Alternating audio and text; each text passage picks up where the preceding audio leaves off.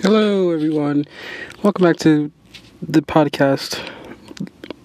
I'll be honest. Today, we're going to talk about the main topic. But before we get into anything, I really need to address this because it's something that dropped yesterday, and it's something that's bothered me immensely since I've read it. And I actually did read it. So as you know, 3 days ago, I released an episode of the podcast talking about J.K. Rowling and why TERFs are dangerous to the trans community. And at the time, she released her statements on Twitter about sex, and left it at that, right? She was going on like a pity party of like, these people are all calling me names and blah, blah, blah, blah, blah. And I was like, all right, cool, sure, whatever. But it didn't go any deeper than that. Until last night, well, not last night, but yesterday, where she decided it was in her best interest to tweet out an open letter describing why she said what she said. And it ended up digging her a hole that was even deeper than the first one. Right? I won't go over every single point that she made in her letter because, honestly, she was talking in circles and contradicting herself a lot. So I won't go over every single point. The one point I will talk about, and the entire point that TERFs use against the trans community, and the argument that I've heard over and over and over and over again, and I'm tired of hearing it, this argument should never have existed, it doesn't need to exist, and it needs to stop. And that argument is the infamous bathroom argument, right? Whether or not trans people should be allowed to use the public restrooms of the gender that they believe that they are, right? This argument has been going on for years. The first time that this conversation happened, I believe it was like 2014 or something like that. Like, it's a very new argument, but it's also a very ongoing argument that doesn't need to exist. And I hate that we consistently have to keep talking about this. Like, in short, the bathroom argument is stupid and it's extremely disrespectful. Okay? And let me explain why. The whole bathroom argument is basically this. Oh, if we let trans people into the bathroom, then that gives people the right to just go into any bathroom they want and just say like, oh, like if they can just go into the women's restroom and say, no, I'm a woman, it's okay. Or I can just go into the men's room and say, I'm a man, it's okay. When in reality, no, that wouldn't happen. And even if it did happen, it would be a very, very, very, very tiny % of people who actually do stupid shit like that. You know why? Because, and here's a shock to some people. Here's a shock. Trans people are not predators. Do you know who is predators? Or who are predators?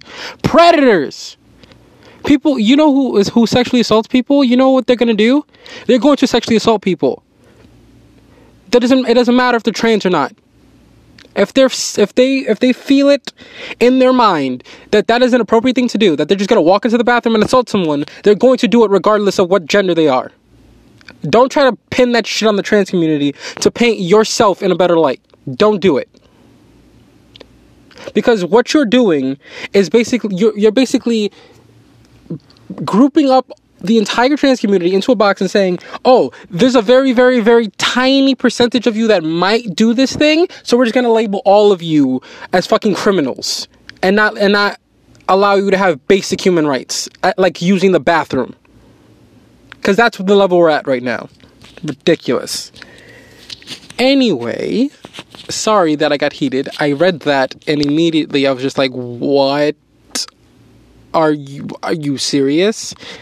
You literally wrote an entire essay about how you're not transphobic, and then you sat there for an entire 2 paragraphs and stated the most transphobic thing you could possibly say.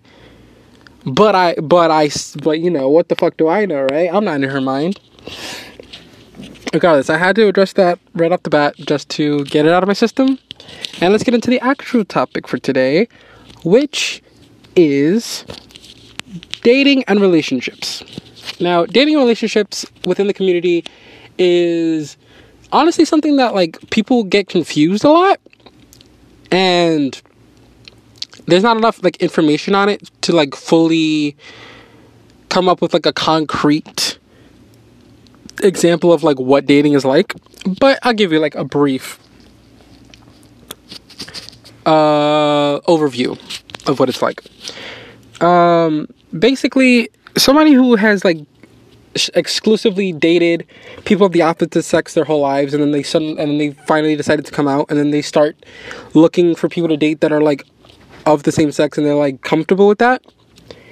The experiences that I've heard from other people are that it feels way different, because there's an extra level of connection that didn't exist before, right? Like, this, I've seen this particularly with lesbians, where there will be a lesbian who has exclusively dated men because that's what society told her that she was supposed to do, right? She was supposed to grow up and find a boyfriend, find a husband, and all this other stuff, right?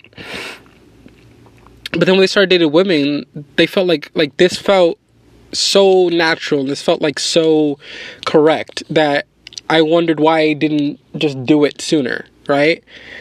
The same thing with men, right? Like, men who exclusively dated women have said the same thing, right? Where, like, once they started dating men, they felt like it felt way more comfortable and way more like, this is what I needed to do when I was younger, and I didn't because I was scared. And now that I can do it, it feels amazing, right? That sort of thing.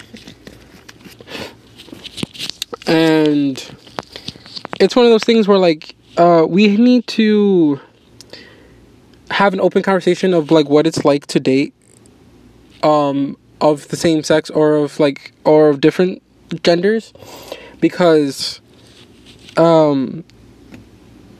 honestly, it feels different. It feels very, very, very different than it normally does, and it often feels like you're finally admitting to yourself, like, this is who I am, and that's okay. And it's,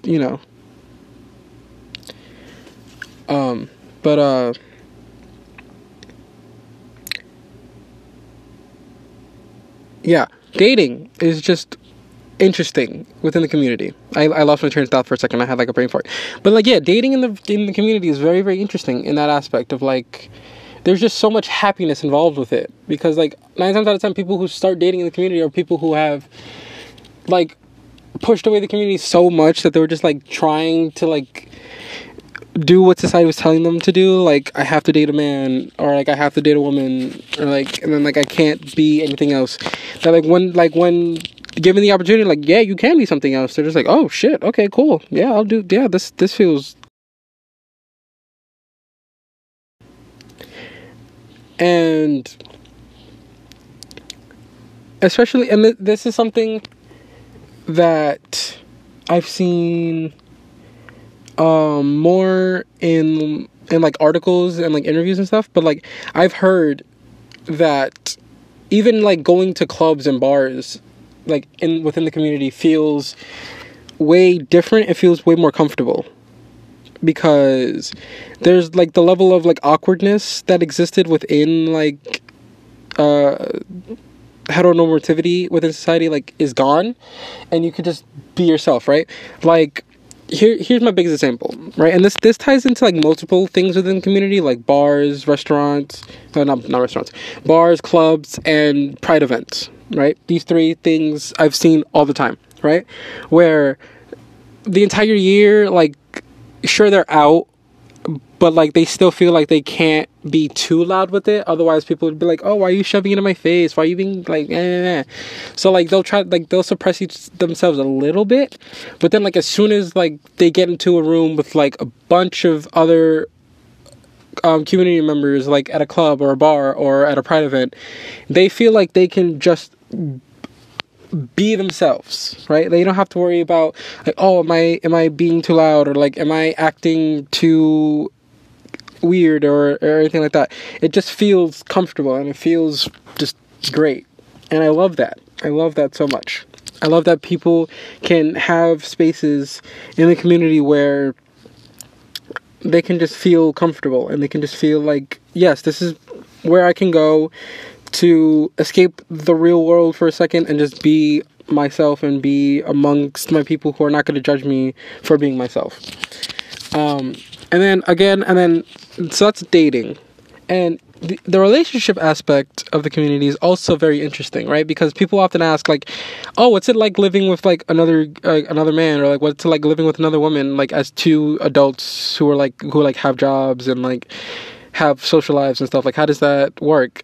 And, like, the way I've heard it described a number of times is that, like, it's like living with a roommate or, like, living with your best friend. Like, it's super dope, right? Like, it's all, like, it oftentimes feels like, people try to vilify gay dating to, like, this thing where it's like, oh, like, you can't like raise a family in that kind of environment. And it's like, this environment often is, like, way better than, like, a lot of straight couples out there, like, in a lot of aspects. Just saying, like, the amount of, like, love and comfort that exists in those houses are astounding. It's astounding, right? Like, it's one of those things where, like, you can never, like, fully describe it to someone unless you experience it, right? It's like one of those things where, like, you had to be there, sort of thing. Of, like, I was told my entire life that this was wrong, but now that I'm in this, I don't if this is wrong, I don't want to be right ever again, right? That sort of thing.